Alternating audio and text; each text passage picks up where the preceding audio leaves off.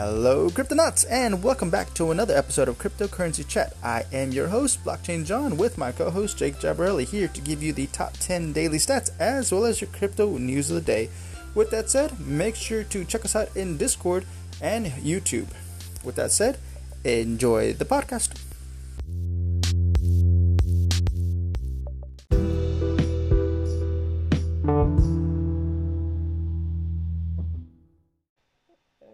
Hello, Cryptonauts, and welcome back to another episode of Cryptocurrency Chat. I am your host, Blockchain John, with my co-host, Jake Jabarelli, here to give you the top 10 daily stats, as well as your crypto news of the day. With that said, Jake, it's been a couple days. How's it been? I know Twitter Spaces has been blowing up, but how you been? Actually, I've been following a lot of stuff on Twitter. Isn't that great? I'm doing pretty good. Been really busy at my day job, but I've been very much interested. Even though the market's gone down a bit, it hasn't gone down in my portfolio. But we'll talk about that later. Anyways, this content is for entertainment purposes only. Any comments made by us, the host, or any guests we may have on the show is not financial advice. Back to you, John. All right, let's get started with your top 10 daily stats. Starting off with Bitcoin, settling at $69,196.80 with a 7-day loss of 7.5% and a market cap of $1.13 trillion. That didn't sound right. $1.13 trillion. There you go. Number 2, Ethereum, settling at $4,300.65 with a 7-day loss of 7.3% and a market cap of $509 billion. Number 3, Binance Coin, settling at $582.74 with a 7-day loss of 4.7% and a market cap of $97 billion. Number 4, USDT, settling at $1 with a 0.3% loss in the past 7 days and a market cap of $74 billion. Number 5, Solana, settling at $218.27 with a 7-day loss of 6.4% and a market cap of $66 billion. Number 6, Cardano, settling at $1.89 with a 7-day loss of 9.8% and a market cap of, $60 billion. Number 7, XRP, settling at $1.13 with a 7-day loss of 5.1% and a market cap of $53 billion. Number 8, Polkadot, settling at $42.70 with a 7-day loss of 9.1% and a market cap of $45 billion. Number 9, USD Coin, settling at $1 with a 7-day loss of 0.4% and a market cap of $34 billion. Number 10, Dogecoin, settling at 23 cents with a 7-day loss of 6.8% and a market cap of $31 billion. And of course, you got Shiba, Ava, Terra, and Litecoin. Wow, Litecoin's up there. Wrapped Bitcoin and a bunch of others. Yeah. We are obviously in a bloodbath this afternoon here on the Pacific. I'm not even sure why, to be honest. I'm not sure why the market's down. To me, I know why. Yeah, but to me, I was gonna say it doesn't really matter because I don't day trade. I don't, buy, sell. Diamond hands, strong hold. Your overall total market cap is at $2.77 trillion, up by 2.1%. There you go. Make sure you collect your daily candies on CoinGecko.com. Obviously, I've already done that today. And yeah. So you can get some free rewards. Sometimes they're NFTs, or some good discounts, or some digital books. All right. Buy his book. Buy my book. Remember, if you appreciate our content, please like and subscribe on YouTube and hit the notification bell. We post every Wednesday and Sunday. Check us out on Discord, where there's lots of activities going on in there. If you'd like to contribute to Patreon, we have 3 different plans. You can get extra exclusive information from Patreon if you subscribe. If you would like to donate, we accept Bitcoin, Ethereum, Binance, and Basic Attention Token. All the information is in the description below. Actually, we've been pretty active on Twitter, man. The group has been meeting like almost daily. It's crazy. Yeah, lots of information. Because what would have been our crypto chill and chat on Sundays has turned into a daily event. Yeah, which is what I'm okay with it. It is what it is. People want to talk more. That's fine. I mean, crypto's on fire. Let's keep talking about it, man. Yep, certainly is. All right, there we go. So, on to the news. You want to take the first, or you want to take the first? Let's gamble. Ready? Paper, scissors, rocks. All right, what did you get? That's very strange. I'll say rock. All right, I'll take the first one because I had scissors. Okay. All right, first one, written by Kate. By the way, we're reading our news from decrypt.co. First news by Kate Irwin. Constitution DAO hits $30 million in Ethereum raised 1 day before Sotheby's auction. In less than a week, the decentralized autonomous organization Constitution DAO has raised over $30 million in Ethereum to purchase a copy of the U.S. Constitution that will be auctioned by Sotheby's tomorrow at 6:30 p.m. Eastern Standard Time. The DAO's initial goal was to raise $15 million to $20 million, which is the auction house estimated value of the historical document. Constitution DAO began less than a week ago, but has quickly attracted over 15,000 contributors donating an average of $2,000 each. Last night, NFT curation studios and investments from firm Metaversal contributed $1 million, an act which inspired an anonymous donor to contribute $4 million to the effort. The DAO's mission remains the same: to win the auction and keep this copy of the Constitution in the public sphere. Web3 is somewhat about decentralizing public good. Supporter Ita, how do you say it? Seedler explained. And what can be considered a public good if not the Constitution that founded the country?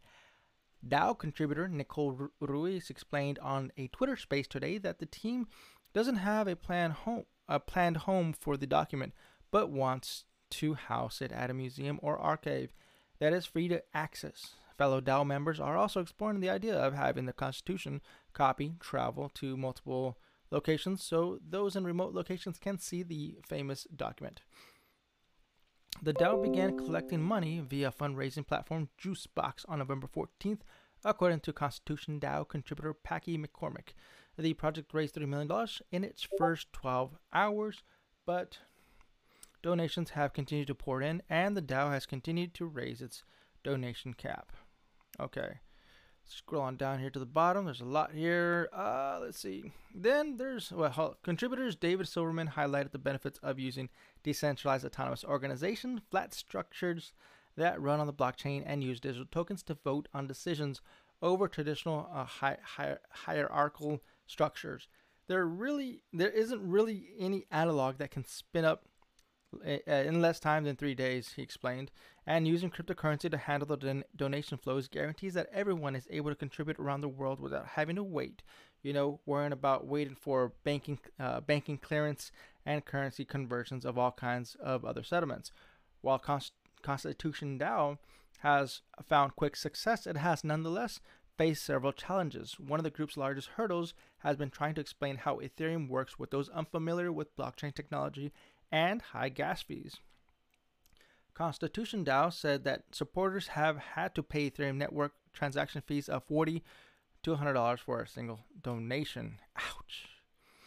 Then there's the actual purchase of the document. A spokesperson for the project said blockchain-based nonprofit endowment will serve as the purchasing entity to sponsor custody and education of the Constitution until Constitution DAO establishes itself as a 501c3. But according to supporter Graham Novak, this is all just as new as the Constitution itself once was.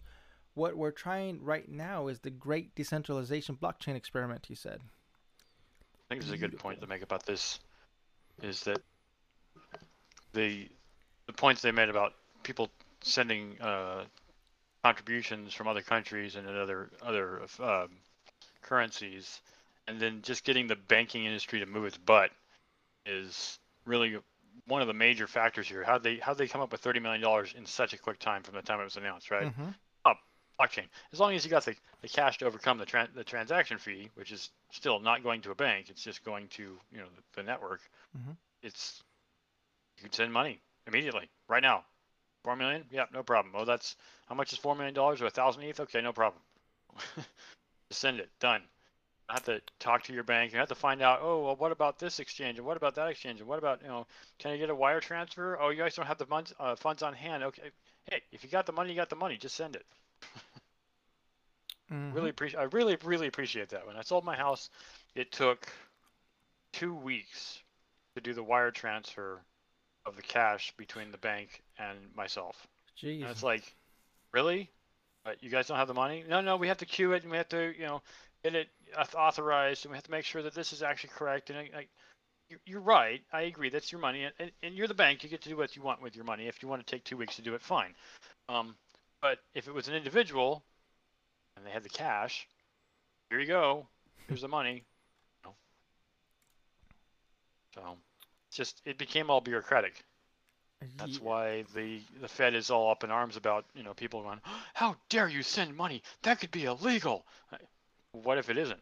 Well, what if it is? I'm like, what? Mm-hmm. Okay. Sounds like you're making an assumption here. All money transfers not checked by the Fed are illegal, is what they're basically saying. Sure. Absolutely. Crypto exchange volume data suggests sports deal frenzy may be working. What? That's by Stacey Elliott. It's becoming difficult to find a professional sports league or team without at least a few cryptocurrency sponsors. Crypto.com revealed yesterday that it acquired the naming rights to the Los Angeles Arena, formerly known as Staples Center, in a 20-year contract for $700 million. This, in part, is likely what caused Crypto.com coin, or CRO, to jump as much as 30% today. It did. It's one of the few coins that's up. The Hong Kong-based crypto exchange has a deal that adds a branded patch to the Philadelphia Sixers jersey for the next 6 years. This summer, the company inked a 5-year, $100 million deal with Formula One that guarantees the company brand presence at F1 events and an NFT partnership. It's also paying $175 million over the next 5 years to the Ultimate Fighting Championships, otherwise known as UFC, in a sponsorship deal. 175? Wow. Wow. It's not alone. FTX and Coinbase, have been busy with their own sports marketing deals. A Decrypt analysis of CoinGecko exchange data shows that the sports sponsorship frenzy could be paying off. Binance is the world's largest exchange by volume. Binance, I also already said that, has started to lose ground as a long-standing dominant exchange, according to the data. At one point in the last 30 days, it accounted for 58% of the volume of the top 5 exchanges: Binance, Coinbase, Huobi, Crypto.com, and FTX. CoinGecko ranks exchanges by a trust score that is partly based on the exchange's volume, but also includes liquidity, cybersecurity, and scale. But today, Binance was down to 45%, while Coinbase, Crypto.com, and FTX had all gained in volume. Sounds like Binance is losing. Maybe it's all that weird news crap they've been doing. That doesn't prove that the bump in the exchange volumes was not caused by all the sports deals. Still, the gains have likely not gone unnoticed by the people signing the checks for all these deals. On Friday, FTX CEO Sam Bankman-Fried tweeted a screenshot of exchange volumes showing that his company had comfortably secured the number 2 spot behind Binance. There is a tweet picture of it if you're looking on YouTube. Boosting name recognition and therefore users has recently been a popular talking point for Bankman-Fried. When, I guess it's fried, anyways.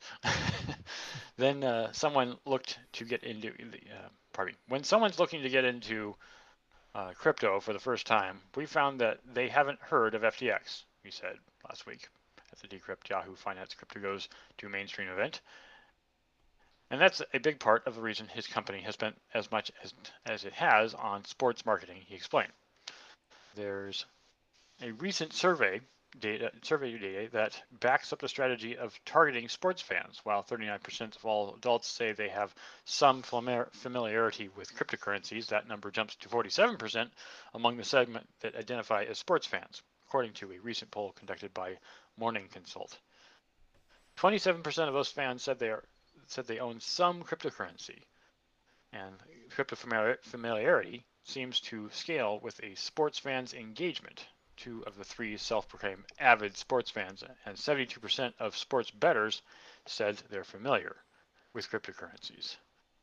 I mean, maybe this is something to which you can speak, but I haven't really been into sports in a long time, but it is really, really interesting to me to see how many buttons you can push by just calling out somebody's favorite sports team.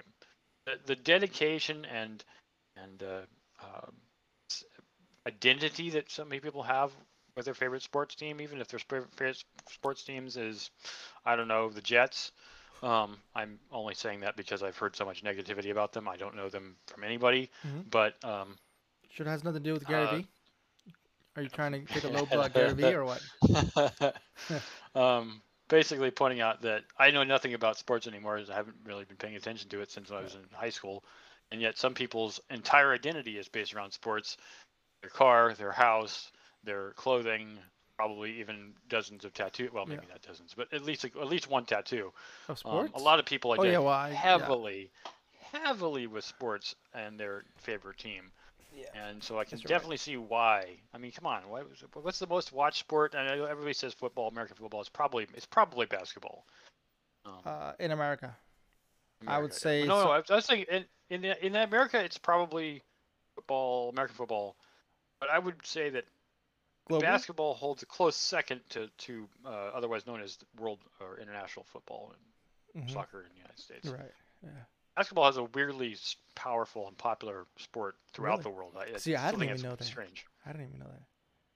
You not only know it because I don't found out about it, but I'm not a sports person in the sense of knowing what the teams are, the names are. I haven't been doing that since. You're a historian. You read up on the history of sports. No? Okay. All right. That's one way of putting it. I guess what I'm trying to say is that the sports are important to people, and that's why they're getting into it. So. Right, next news written by Jeff Benson. A Robinhood executive calls Coinbase crypto regulators' proposal just plain silly. Written by, Jeff Benson. A month ago, U.S.-based exchange Coinbase proposed what it saw as the ideal solution for crypto's regulatory problem, a new federal regulatory body. Dan Gallagher, the chief legal officer of Coinbase rival Robinhood, thinks that's a non-starter. It's one of the most stupidest ideas I've ever heard in this space in a long time, he told attendees at the Georgetown University Financial Markets Quality Conference today. According to Gallagher, attempts to transfer authority from agencies such as the Securities and Exchange Commission and Commodities Future Trading Commission would likely be incomplete and just add yet another proverbial cook in the kitchen. Coinbase's digital asset policy proposal, published October 14th, presented a way to minimize the number of agencies cryptocurrencies actors might face. To avoid fragmented and inconsistent regulatory oversight over these unique and concurrent innovations, responsibilities over digital assets markets should be assigned to a single federal regulator. It wrote, its authority would include a new registration process established for marketplaces for digital assets, MDAs, and appropriate disclosures to inform purchasers of digital assets. In response to Gallagher's comments, Coinbase issued a further statement. We welcome any decision on how to reform a system that isn't fit for purpose when it comes to crypto. But to be clear, our proposal never called for a new regulator. It was regulator agnostic. What it calls for is a crypto forward proposal and not using old precedents for new technology. We welcome the debate, and if any others have concrete ideas, share them. There's space for everyone to contribute, said Coinbase spokesperson. Who is that? Who's the spokesperson? Please tell me. Yeah, said A, not the Coinbase, just A. Said a Coinbase. Well, who is this a Coinbase spokesperson? Currently, several agencies are keeping an eye on the digital asset space.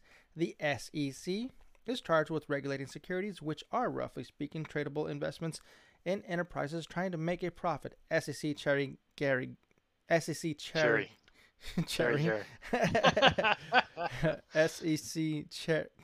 Gensler declared in October that Coinbase had dozens of tokens that might be securities, even though it's not licensed to operate as a stock exchange. Then there's the CFTC.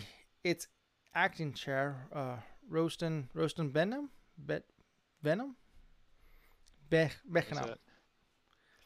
Okay, that's good enough. Requested during his confirmation hearing in October that the Senate let it be the primary cop of the beat. Oh, that's right. Remember that? Yep. For digital assets, despite his agency's traditional mandate to regulate derivatives markets, not commodities themselves.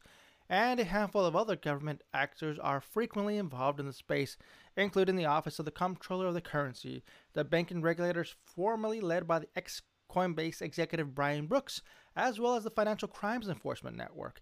Additionally, the Federal Deposit Insurance Corporation, Federal Reserve, and OCC joined in interagency team to coordinate crypto policies for banks. Gallagher, who served as a commissioner on the Securities and Exchange Commission during the Obama administration, cited well-meaning legislation put forward in the wake of the 2008-2009 financial crisis precipitated by defaults on subprime mortgages. Dodd-Frank set out to limit the number of agencies and provide clear jurisdictions, so they got rid of one agency and added 3, he said. So we ended up net 2 plus after Dodd-Frank, and with even more confusion about jurisdiction, so the idea of adding new regulator is just plain silly. Gallagher was referring to the Dodd-Frank Wall Street Reform and Consumer Protection Act, which did away with the Treasury Department's Office of Thrift Supervision, merging its duties into the OCC, FDIC, Federal Reserve, and the newly created Consumer Financial Protection Bureau.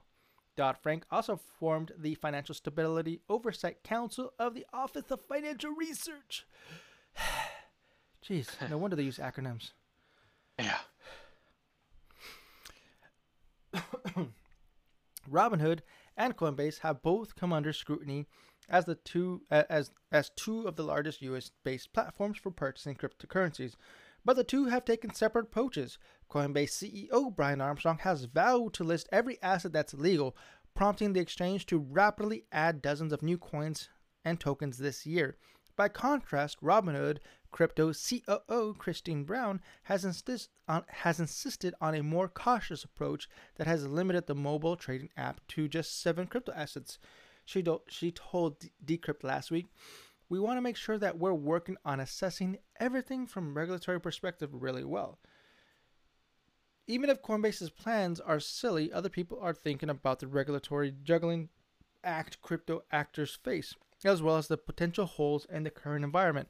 In testimony today before the U.S. Congress Joint Economic Committee, Harvard Kennedy School research fellow Tim Massad told legislators the CFTC can regulate Bitcoin futures the same way it regulates cattle futures. But the CFTC doesn't regulate the buying and selling of cows. Nobody regulates the buying and selling of Bitcoin other than the states. That's a very light touch. Okay, honestly, that last little paragraph, I got a little confused. What just happened there? I read it, but it doesn't make sense to me. The CFTC can regulate Bitcoin. Go ahead. Bitcoin futures, the way it regulates cattle's futures, that is, the projections for those different costs, but it doesn't regulate the actual buying and selling of the the NFT cows.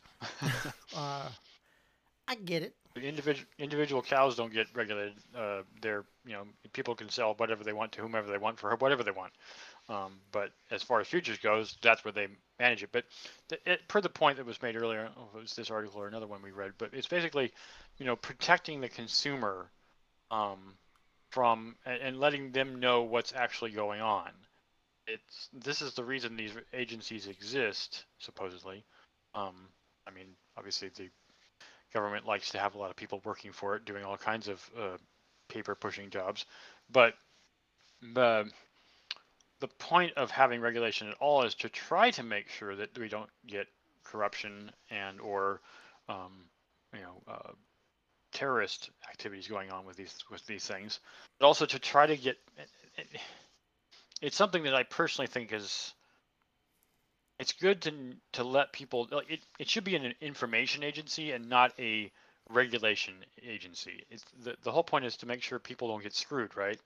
Mm-hmm. This is the reason. What's her name? Elizabeth Warren was trying to do all this stuff. She's like, "Oh, we need to regulate this." It's like you should let people know what they should and shouldn't do with their money, but you shouldn't tell them, by the way, you can't spend your money, because it's basically saying, sorry people, you're too stupid to do this. You can take a class on it, but they don't want you to take a class on it. They just don't want you to do it at all. Right. It's like, yeah, we don't regulate whether people buy too much coffee or too much alcohol. We tried that, and it didn't work. Mm-hmm. So the thing that bugs me about it in general is kind of like, oh, sorry, you don't make enough money to invest in this. Says who? No. Oh, it says the government. That's very strange to me. It still is very strange to me. So, I mean, I get it. They're trying to protect people, but from whom? Themselves? So, if you're trying to protect me from myself, I think there's a couple other things you need to stop me from doing, like going to McDonald's every day. So, anyways, just have a strong feelings about this. Continuing on with Crypto.com's coin jump price. Yeah, we already read about that. Don't care. Tom Brady's autograph. Does that sound interesting? If you're into sports, I'm sure somebody here on the podcast likes sports. Sure, somebody might. Yeah, somebody probably likes sports. I mean, we're mostly geeks, but anyways, Tom Brady autograph platform grows retro with 8-bit Simone Biles NFTs. That's actually kind of interesting. That's cool. Tom Brady has found success. Oh, who's this from? This is by Andrew Hayward. Sorry, Andrew. Don't mean to forget you. Tom Brady has found success both in and out of NFL, including the cryptocurrency and NFT space.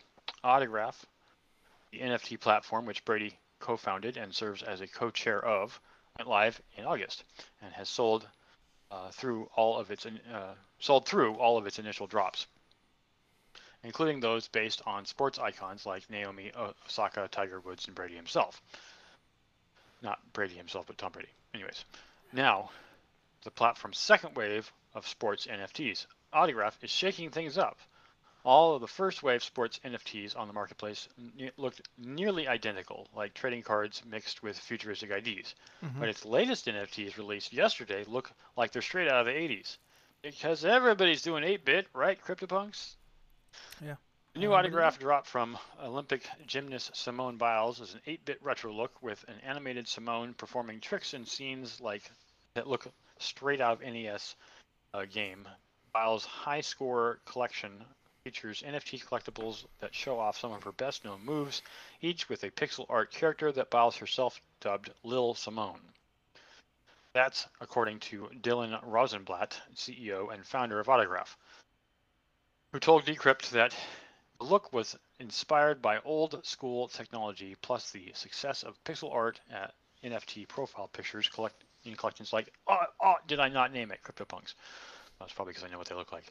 Biles was keen on it and as well, he said, we see this as a really interesting way of taking something from the past, putting it into a futuristic product, and then having it live forever on the blockchain, said Rosenblatt. It's the latest, and the Autograph is calling the Mystery Goat series, with each of the platform's major athletes set to release a separate stylized collection, releasing via trading card pack like blind boxes. Unlike previous Autograph drops, which offered varying rarity levels ranging in price from $12 to $1,500 per NFT, you'll likely pay a fixed price and randomly receive one of the collection's pieces.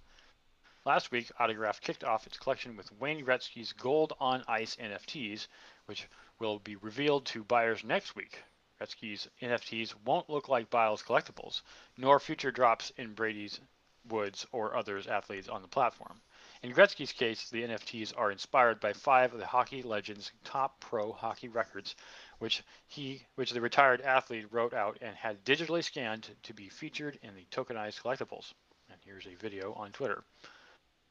Every athlete was able to co-author their collection and choose a moment from their career that they wanted to celebrate, said Rosenblatt of the new drops. So will all feature audio narration from the athlete in question, he added. An NFT is yeah, we guys know what that is. The market exploded. Yeah, we know what that is. Okay, Dapper Labs and NBA Top Shot helped drive NFTs into the mainstream earlier this year and generating more than $700 million worth of trading volume in the process. However, the platform's activity has fallen off significantly since the spring, and since didn't see a sizable uptick in activity when the overall NFT market surged in recent months. Next, Dapper will launch an NFL platform, while athletes will debut their own NFT collections in recent months. Additionally, Ethereum-based fantasy soccer game So Rare has Sorari, no, has Sorari, has, classic. has amassed enormous investment as it looked to expand to other sports and leagues, while Candy Digital has quickly scaled while releasing official Major League Baseball NFTs. On the back of sold-out drops, Rosenblatt said that Autograph has seen only rising interest in sports NFTs so far. The firm's approach is to work closely with its athlete partners to develop immersive collectibles, he said, with an emphasis on storytelling. Brady and Hawk have also engaged in Autograph's community directly via Discord Q&A sessions as well. Next up for Autograph is bringing that approach to other verticals, including movies and music. Autograph launched NFTs based on the Saw horror movie franchise in October, and popular musician The Weeknd to its board. Rosenblatt said that The Weeknd, who previously released his own NFTs via NFT Gateway, can help Autograph make an impact in the music collectibles market and drop his own NFTs too. So, this is basically just talking more about the same thing. What can I continue on? But I just want to make the last point, if there is a last point here. Oh, that's it. Okay. Sports, NFTs. Woo! I actually kind of think that's kind of cool about Simone Biles. Yeah. But the thing I'm trying to figure out is I want to make a commentary here on NFTs and my personal feelings about it. It feels very hype still. It feels like, yes, it's a unique thing technically, and I'm not saying NFTs are bad. I'm just saying that it feels very like the NFT concept isn't really of a particular value other than to, just a picture tied to the blockchain. I know they have audio and video and other things like that are on there too, and I'm not saying that's not cool. I still think it's like, and there was already this art available. Why is everybody so super excited about this? Well, like I said, it's the hype. And hype does pull people in. It's the FOMO. People are just like, oh, I gotta get that too. And I guess. Hashtag. I was very hesitant, but buy my book. What I'm not saying that there isn't a practical purpose to NFTs. What I'm trying to say is that it still feels like a lot of hype. And if there's a practical reason for it, like John's book being on blockchain, you could buy his book off blockchain. You could buy his book on blockchain. Either way, there is a proof that the book is there and that you have a copy of it. But the content, like John's book is a book. It's actually something he wrote not recently, but a while ago. And I can see other books being put, or other music, or other video. But this stuff is just being created just for these purposes, as opposed to having already been created outside the NFT sphere. And to me, NFTs need a purpose more than just being NFTs. And that's, I think, the reason I'm putting this out there. I can't imagine paying, even if I had $8 million or $4 million or whatever $1 million, I just can't imagine just throwing it away like, oh, I got an NFT, that's great. I feel like Elliot from Elliot and Ricky on Internet Today being an NFT doubter while following the NFT craze at the same time. So, why do I care? I don't even know. If it's just for the sake of, it's stupid. But if it actually has a purpose, it's awesome. And that's the reason, personally, I like Upland. I know I'm going to push Upland. I've pushed Upland before. Upland has a purpose. It actually does something. Even though they're not exciting, it's just addresses in the world in their own ecosystem. No different than Decentraland, right? But it actually has a purpose and beyond just being an NFT. So I think this next article plays a lot into that. What do you think, considering that NFT is going to be integrated into the metaverse? So let's check it out. Let's see what this says. Written by Andrew Hayward. No company can own the metaverse, says Epic Games CEO. The developing online metaverse has gotten a lot more attention lately on the back of Facebook's rebranding to Meta. Not to mention this year's NFT market surge and rising interest in Ethereum-based metaverse games. Fortnite creator Epic Games similarly sees huge opportunity in the space, but its CEO isn't aiming to single-handedly rule the metaverse. At this week's Global Conference for Mobile Application Ecosystem Fairness in Seoul, South Korea, Epic Games co-founder and CEO Tim Sweeney spoke against closed software ecosystems in the wake of its legal battle with Apple and Google. In the same vein, he said that the metaverse is a broad concept and should not be controlled by a single entity. The metaverse is a term like the internet, said Sweeney, Per a report from Bloomberg, no company can own it. The metaverse refers to the potential future evolution of the internet in which social interactions, games, and even work will increasingly take place via avatars and 3D environments. User-owned, actually, I got to talk about that. User-owned NFT assets, tokens used to represent ownership over digital items, are expected to play a large part in what's expected to be a series of shared, interoperable online environments. Facebook has emerged as the largest potential players in the emergent space. At its annual conference last month, the company shared its vision for an online world in which users hang out, play games, and even work in such 3D spaces, as well as use NFTs to customize their spaces, collect digital merchandise, and more. Along with the demonstrations, Facebook rebranded its parent company to Meta. The company is investing heavily in the space and plans to hire 10,000 people from Europe as part of the push. The firm also says that it will build in collaboration with other creators and companies, with CEO and co-founder Mark Zuckerberg claiming that it will build responsibly in the space. However, many in the crypto world fear the influence of a powerful centralized company like Facebook.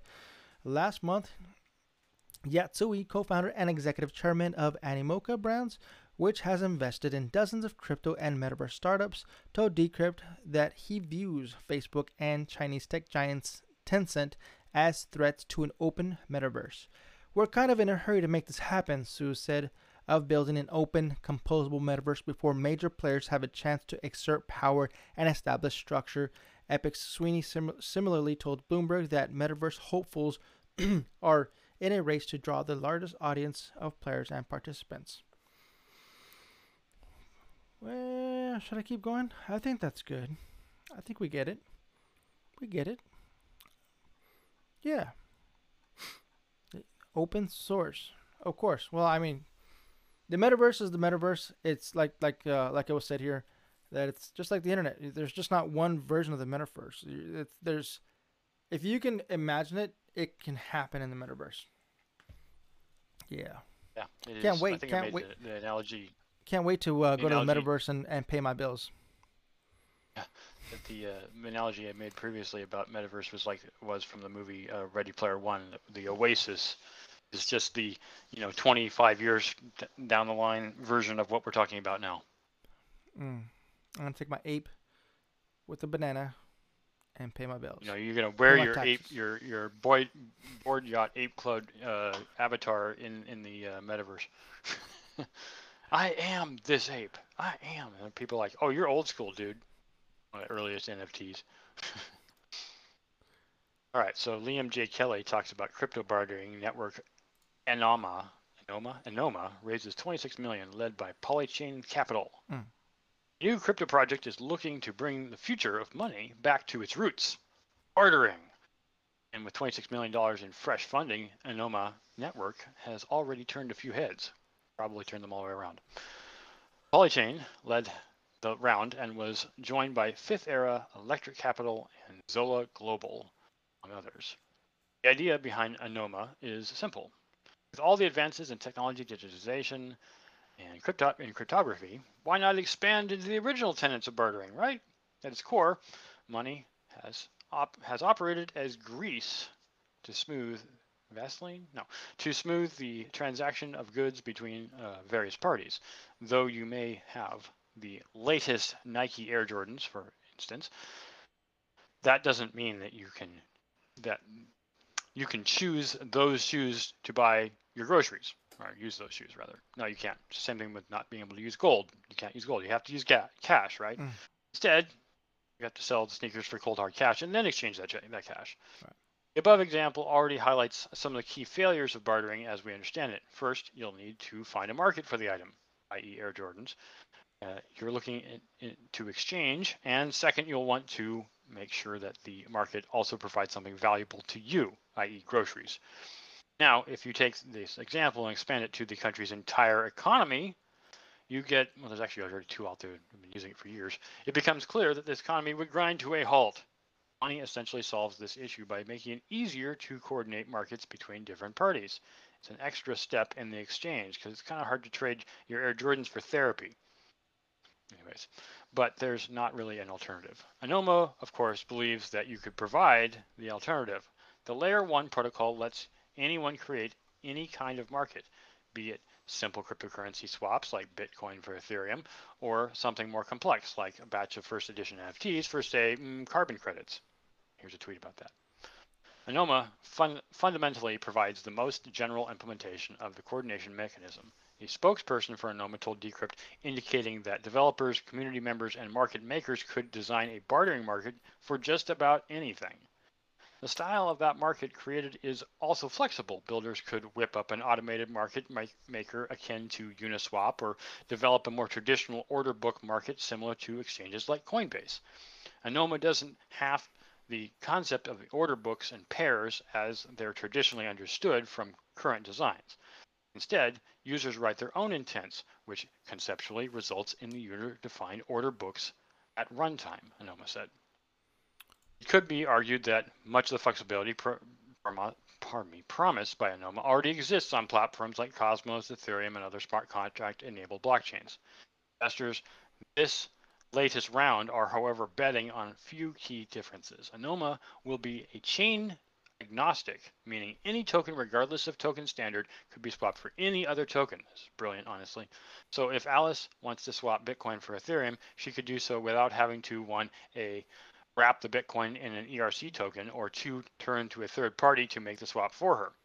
Additionally, Anoma comes built with zero knowledge privacy, meaning Alice's on-chain token swap would be hidden from onlookers. This privacy technology also assists in improving transaction speeds. The industry has already seen, for instance, various zero-knowledge implementations used to scale Ethereum. Whether these differences will be enough to earn Anoma market share remains to be seen.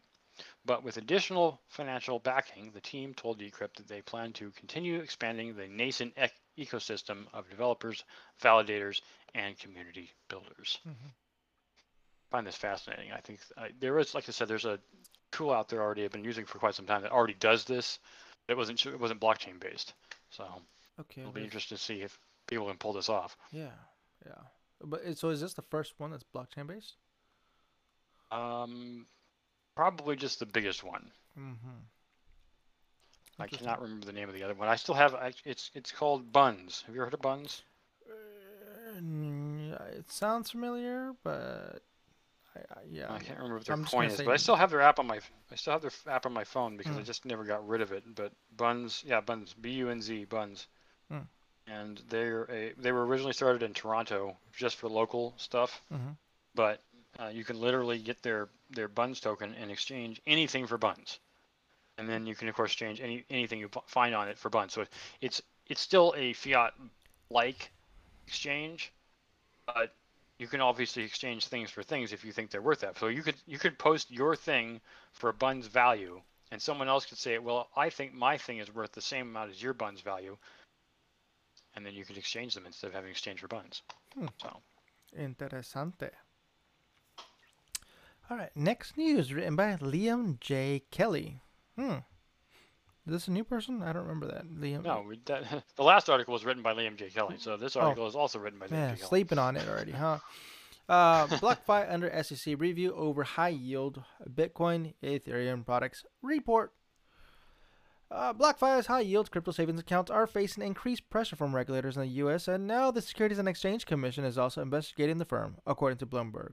The New Jersey-based crypto company lets users lend and borrow a wide variety of cryptocurrencies like Bitcoin and Ethereum, as well as stablecoins such as USD Coin and Tether. What's more, the rate of return and the dollar-pegged cryptocurrencies far outpace those of banks. Currently, users can earn 9.5% on Tether's holding. For example, deposits in Bitcoin earn a yield interest of 4.5%. The SEC is now reviewing whether these interest-earning accounts, called BlockFi interest accounts or BIAs, are securities. If the commission determines that BIAs are indeed securities, then BlockFi would be operating without having first registered these products with the SEC. Financial regulators in Texas, Alabama, New Jersey, Kentucky, and Vermont have all raised similar concerns around BlockFi's products over the past several months. Regulators in New Jersey, for example, ordered BlockFi to stop offering its products to residents of the state. This is not the first time the SEC has taken aim in the crypto lending borrowing sector. In September, the commission threatened to sue Coinbase, according to CEO Brian Armstrong, if the company moved forward with its Lend product. Like BlockFi's BIAs, Lend would enable users to earn 4% interest on their USD coin holdings. The San Francisco-based company eventually backed down and did not launch the product. Meanwhile, Celsius, a company that also offers interest on crypto holdings, is likewise facing regulatory scrutiny in many of the same states that are taking aim at BlockFi. Centralized companies aren't the SEC's only objective, however. SEC Chairman Gary Gensler has also turned his attention towards the fast-growing decentralized finance space. Many of the decentralized projects like Aave and Compound also offer yield-bearing instruments not dissimilar to BlockFi's Celsius services. To that effort, Gensler said that decentralized finance platforms not only implicate securities law, some platforms can also implicate the commodities laws and the banking laws. All right. That is that, senor. Of course. Stuff. Of course, I'm still gonna stick with Celsius. All right, same here. It's still working for me. Ethereum wallet MetaMask reports 21 million users, up 420% since April. Wow. There's a coincidental number from Jeff Benson there. Mm. Consensus has recently weathered bad press over reported disputes among shareholders in the Ethereum software company. But numbers shared today as part of a $200 million fundraising announcement made clear people are using its products.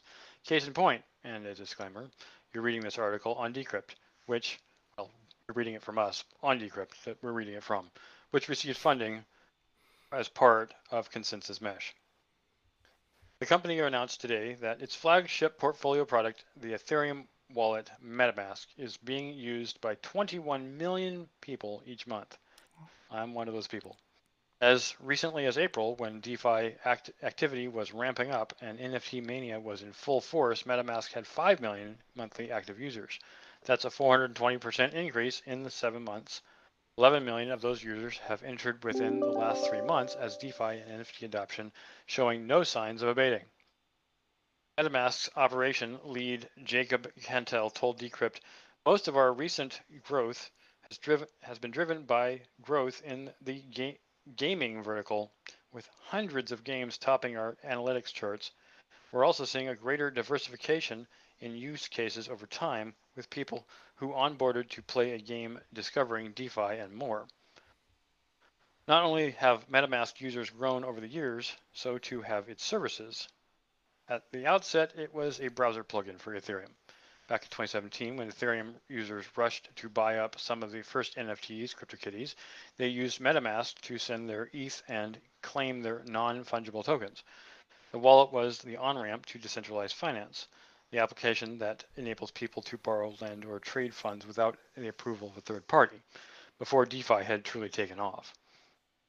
It has since expanded to add a mobile app and other features that overlap with the DeFi applications it helped enable, including its swaps feature for trading Ethereum-based tokens.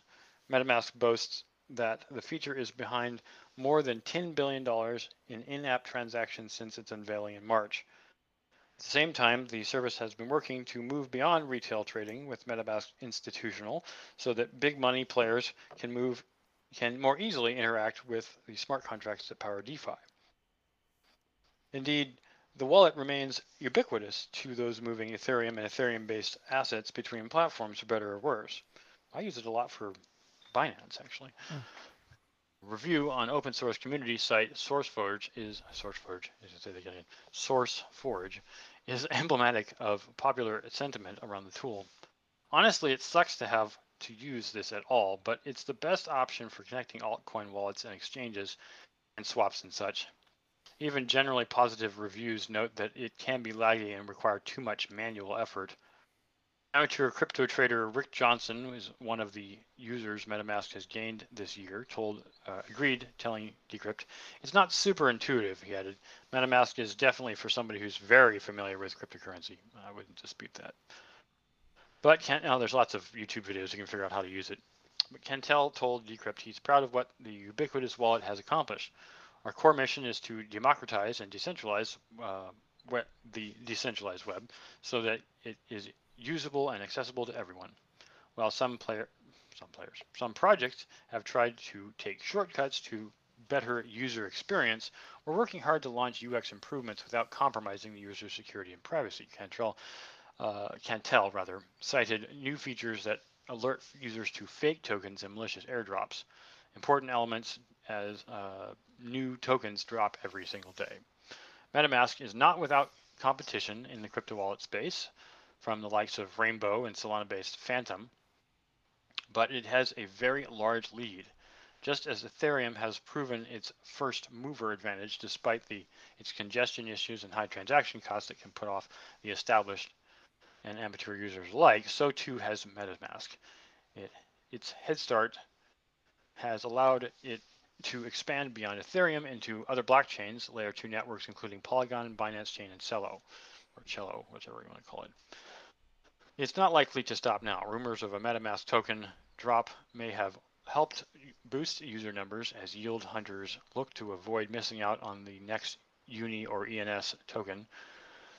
Not that Consensus needs to raise any more funds. It disclosed today $200 million financing round with a $3.2 billion valuation. It says the money will be used to expand MetaMask in its other products.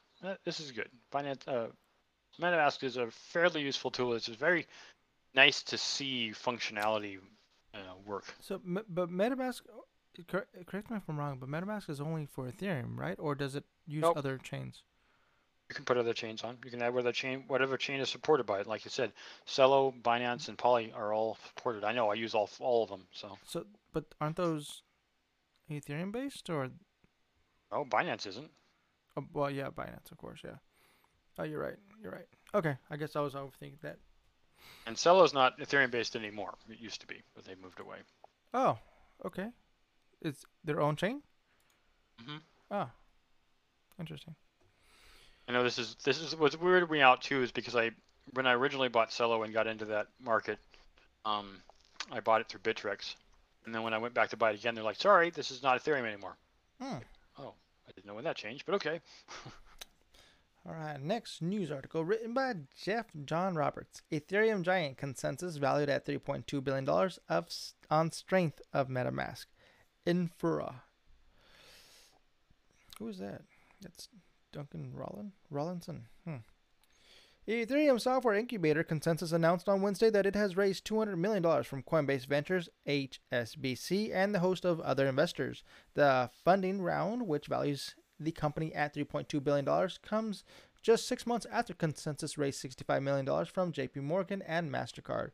Since launching in 2014 as the topsy-turvy home of dozens of Ethereum startups, Brooklyn-based Consensus has evolved into a behemoth of Web3 era thanks to its flagship products, Wallet, MetaMask, and Ethereum developer kit Infura.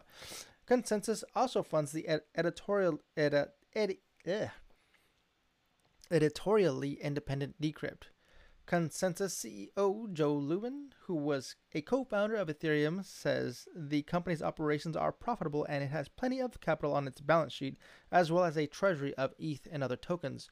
But he says Consensus has decided to raise outside funds in order to facilitate hyper growth and to facilitate potential acquisitions.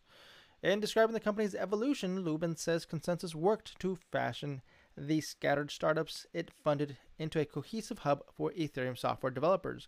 He likens the company to a flywheel powered by Infura and other services that will help developers build Web3 apps, with MetaMask serving as a consumer gateway for many of those apps. According to Consensus, MetaMask has grown 36-fold in the last year and now has 21 million monthly users. MetaMask makes money from a service called Swaps, used by DeFi users, and from taking a commission when the user converts fiat currency to Ethereum directly into the wallet. In the last year, Consensus has been also promoting an institutional version of the wallet. Simon Morris, the company's chief strategy officer, likens Consensus' flywheel approach to Amazon, which is also known for rapidly entering a wide variety of markets, but He adds that unlike the shopping and cloud service giant, Consensus does not intend to compete with the services it supports. Okay.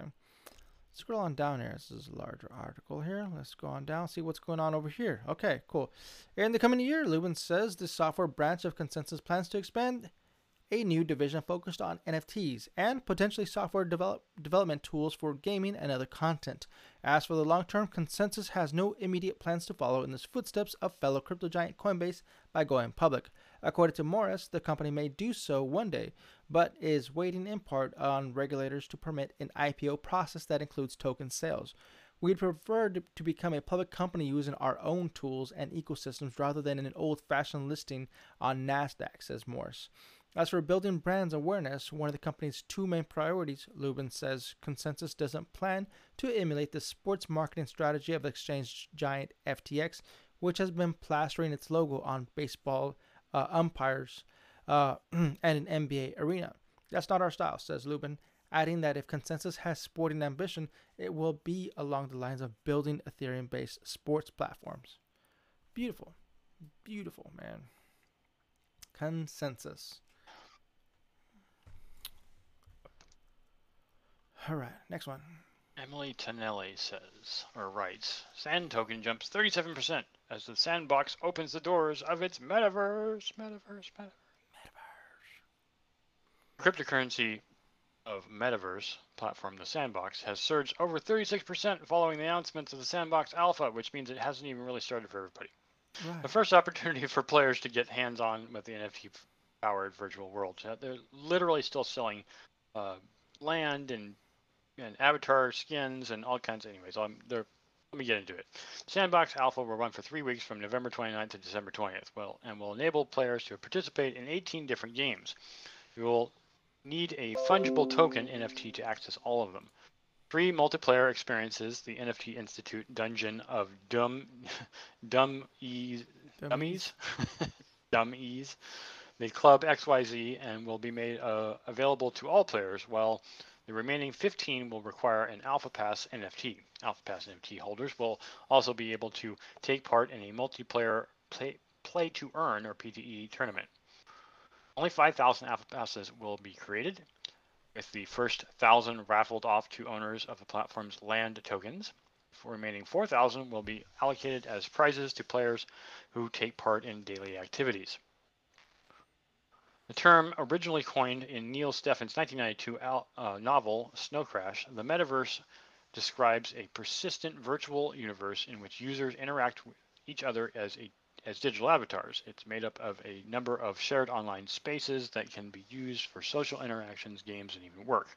Now that you've heard this, we're never going to read that again. The Sandbox is one of a number of crypto-powered metaverse platforms, including Decentraland and CryptoVoxels. All three use NFTs, cryptographically unique tokens to assign ownership of digital assets such as costumes, artifacts, and virtual land parcels to players. In the Sandbox, those NFTs include content from brands including Atari, Care Bears, and Smurfs. Users can mint their own NFTs for monetization and share their created worlds with other users as well.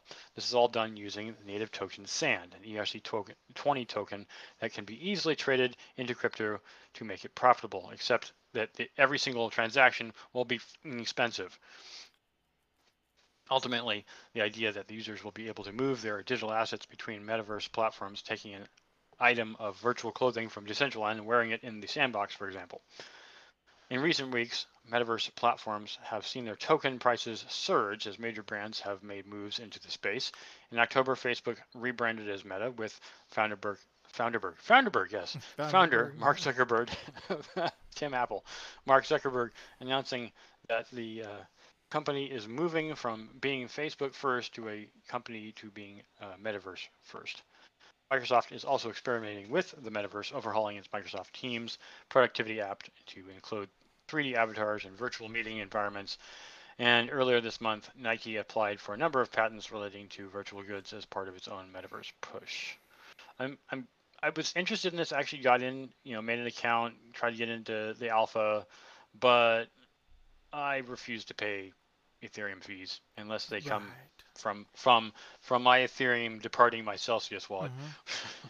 Well, that's why I didn't get So, into the Sand token because it was being uh, listed as an ICO. I think you're no, I actually mean I was. around, right? You were around. Yeah, yep. No, I was already trying to buy the Sand token just because I could see the price going up so much, but it was like, I don't I don't like interacting with things that, I mean, even tokens based off Ethereum. You know, Hmm. they're sitting on top of Ethereum. And I'm not saying I don't have them. I do have them. It's just that I don't like. This is the reason. I mean, it's the same reason I didn't buy Bitcoin. Because I mean, yes, Bitcoin you can do Lightning and stuff, but it's like I don't want to pay $50 just to move $50. Right, right. Nobody. I don't think anybody does. Obviously, some people are like, well, if you pay $50 to move $50 now, and that $50 becomes $200,000, it was well worth it. Hmm. Yes, that's true, but I wanted to use Ethereum to do transactions, right? So it just no, I'm not going to go into my hatred of this problem right now. So All right. BitConnect! Written by Stephen or Stefan? Stefan Steven. Graves. Stephen? Stefan. It's Stefan. No, it's Steven. Well, there's I no know it's V. spelled PH. I know it's spelled PHEN, but I would bet you that he pronounces it Steven. Stephen Graves. U.S. Justice Department to compensate BitConnect victims with $56 million in seized crypto. The U.S. Justice Department will sell $56 million worth of seized cryptocurrencies from the number one promoter of the crypto Ponzi scheme BitConnect to compensate victims of the fraud. Per an announcement from the U.S. Justice Department, the government will sell the cryptocurrencies and hold the proceeds in U.S. dollars ahead of using the proceeds to provide restitution to the victims pursuant to the future restitutions ordered by the court at sentencing. The cryptocurrency was seized from Glenn Arcano, 44, who pleaded guilty to participating in a $2 billion conspiracy to defraud BitConnect investors. Arcano will be sentenced on January 7th, 2022, and faces a maximum penalty of 20 years in prison. Potential victims of the BitConnect scheme are encouraged to visit a justice.gov website for information on their rights to identify themselves as a victim and submit to the impact statement. One of the most infamous crypto scams of all time, BitConnect, billed itself as a cryptocurrency investment platform that offered huge returns based on a proprietary trading bot. In fact, the bot didn't exist. It was a Ponzi scheme that rewarded participants based on the number of people that bought into the scheme. Propped up by the pyramid scheme, BitConnect's BCC cryptocurrency rose to become one of the 20 biggest cryptos by market cap valued at around $400. Following investigations from regulators in Texas and North Carolina, BitConnect shut down its lending and exchange platforms, prompting a collapse in the price of BCC to $130. In May 2021, the U.S. Securities and Exchange Commission charged 5 BitConnect promoters, reaching a $12 million settlement in August. A month later, the SEC sued BitConnect for its founder, Satish Kumbhani and Arcano in the first action against BitConnect's management. U.S. government crypto seizure. This isn't the first occasion on which the U.S. government has sold off seized cryptocurrency. In 2014, the U.S. Marshals sold off over 30,000 Bitcoin, then worth around $19 million, seized from defunct dark web marketplace Silk Road. It was scooped up by venture capitalist Tim Draper, whose haul is now worth over $1.8 billion. The U.S. Marshals sold another 4,000 BTC of seized Bitcoin in February 2020, then worth around $37 million. Its value has since shot up to over $240 million. Jesus. The U.S. Marshal would probably have been way more rich if they just held on to that, right? Yeah, exactly. Jesus. All right. BitConnect. I had to do it, man. Come on. I had to do it. Now everybody can suffer everybody can suffer the way I suffered when we weren't drinking every single time you said it. That's all. Yeah. All right. Alrighty. Let's see here. Andrew Askmakov. Avalanche hits all-time high above $100 as DeFi ecosystem crosses 10 billion. That's all the news I need to read it. There you go. That. Perfect. And then the last article was something we read earlier, which is Crypto.com pays reported $700 million for naming rights to Lakers Crypto's Arena. We already read that, so. Perfect. That's something I'm really all that into, but maybe we can find another piece of news that's newsworthy. Pharrell Williams, an NFT creator, helped form DAO to protect artist rights. That's always a good thing. That's brilliant. That's so brilliant. I'm gonna read that one right there. Well, hold on. While you're loading that up, I'm gonna read this. Quentin Tarantino sued by Miramax over Pulp Fiction NFTs. We read that. Can you believe that? We read that. What was it, last week? And now he's being sued. All right, go ahead. Yeah, probably something went wrong. You don't own this. We own this. He's like, damn it, I created this. Yeah, it doesn't mean you own it. Pharrell Williams and NFT creators helped form a DAO to protect artist rights. I'm glad that Pharrell Williams is doing this. Many artists, it's written by two people, Jason Nelson and Jeff Benson. Many artists bristle, control, and limitations. And while some have turned to non-fungible tokens as a new revenue stream, they've run into fresh restrictions related to ownership and participation. Surprise, surprise. CIXP Labs, a software development company focused on the NFT API integration, announced today that the launch of the CXIP, I said that backwards, DAO, with the goal of letting creators govern and oversee the future of the NFT market instead of semi-centralized marketplace like OpenSea and Rarible. Its advisory council includes recording artist and entrepreneur Pharrell Williams, visual artist Jen Stark, and Justin Aversano, whose Twin Flames collections has registered about 18.4 million in trading volume all time, according to NFT marketplace OpenSea. CXIP doesn't exactly roll off the tongue and isn't a household name, even in homes that own cryptocurrency. But the NFT minting platform, founded in 2020, is seeking to represent artists on three emerging issues: making sure they get paid royalties from NFT sales, allowing creators to own the smart contracts they use to move their tokens, and ensuring that digital assets don't get lost. Makes sense. It's not something that most creative types can handle, but CXIP founder and CEO Jeff Gluck, an intellectual property lawyer, thinks it needn't be an ordeal. Minting an NFT should not be difficult. The creators, and they're not, as John can tell you, should not be tied to a specific marketplace or service provider to do it, Gluck said in a press release. Minting should be a free and open action. CXIP promises creators on its platform will receive what they are rightfully due, without middlemen or registries, true to the blockchain and Web3 spirit. Formation of the DAO, which will oversee the marketplace via the concurrently launched CXIP token, is the next step. Boost membership in two ways. First, it has brought on big-name creatives in addition to Williams, Aversano, and Stark, contemporary artist Daniel Arsham, and artist and pro skater Chad Knight will serve as advisors along with Gluck. Second, it's casting a wide net, stating that every creator who has ever minted an NFT on Ethereum will be able to claim CXIP tokens and join the CXIP DAO. And here is a tweet. According to CXIP, DAO members will be able to vote on proposed features and innovations and manage the community treasury, focusing on governance, NFT royalties, metadata, and contracts. CXIP Labs says there are no plans to integrate with all major NFT markets, and even plans to integrate, we'd say that again. CXIP says there are plans to integrate with all major NFT marketplaces, and even allow creators to register their work with U.S. Copyrights Office, or USPTO. If, of course, that feeds the DAO's creative spirit.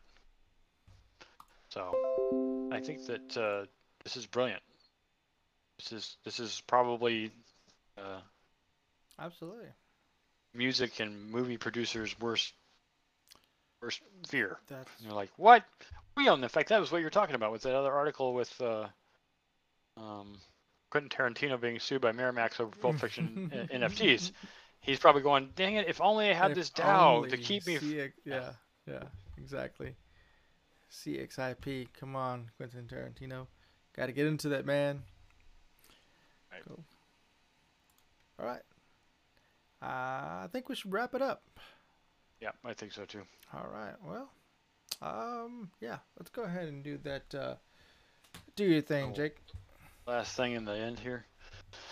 We appreciate you hanging on as long as you had in this hour-long podcast that we typically do on Wednesdays. But if you appreciate a content, we would also appreciate if you would give us a like. And if you want to hear more of our stuff, you can subscribe and hit the notification bell, because we post every Wednesday and Sunday on YouTube and Anchor and pretty much every platform that is available out there.